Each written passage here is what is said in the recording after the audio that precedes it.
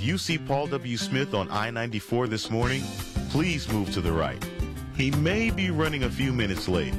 It's the Pre-W. Smith Show with Jeff Sloan on 760 WJR. All right, now, as we've been following lately, lots more layoffs happening than certainly in previous years leading up to this year.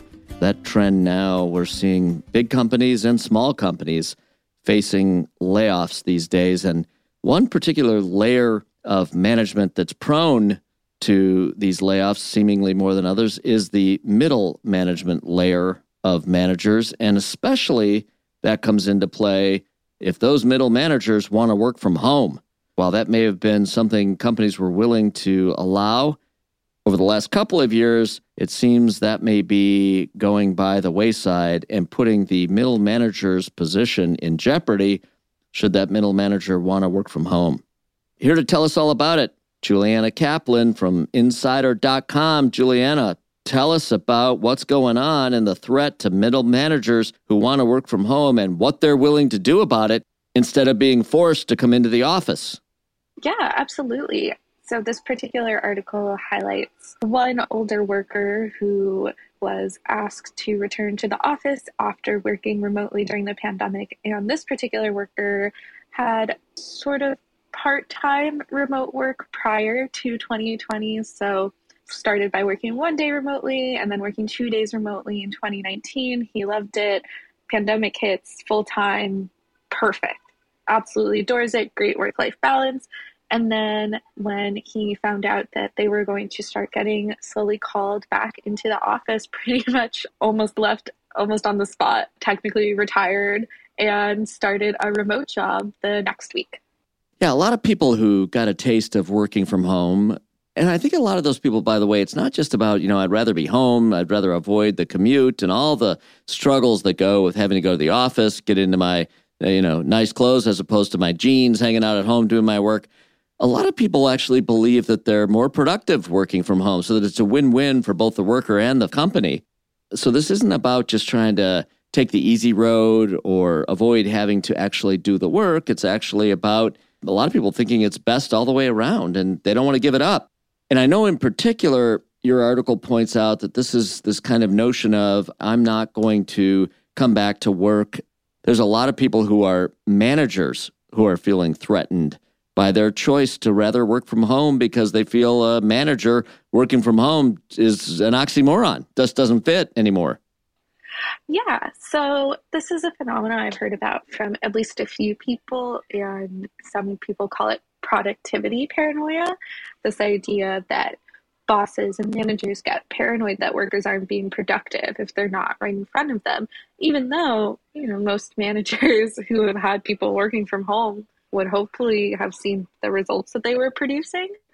And that's something that these workers who are being called back are really chafing at, hearing, oh, well, you guys had 3 days a week off, or you had all of this time off, and now you have to come back and do work. And the workers are saying, no, I've been doing work. I want to continue doing work, and I am, in fact, more productive doing this work at home. Right.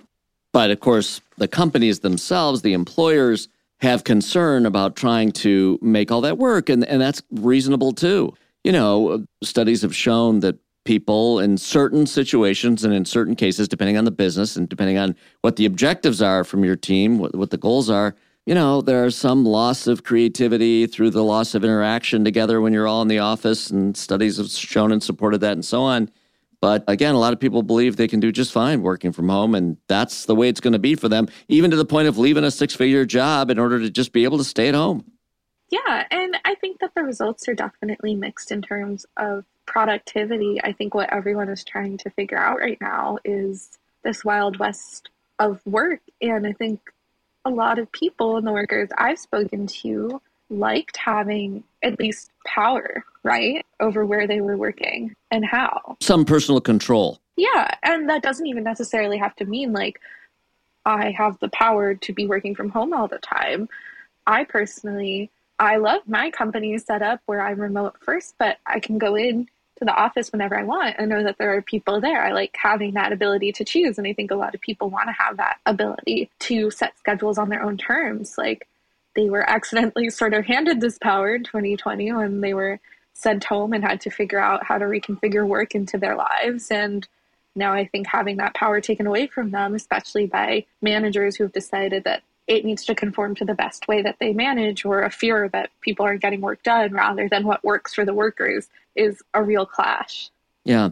And I think, this becomes more and more of a critical issue because more and more companies are now jettisoning their either entire remote work problem. Most have done that by now, but even the hybrid. What was it? The Bureau of Labor Statistics recently found 73% surveyed companies offered little to no telework in September of 2022 compared to 60% surveyed in 2021.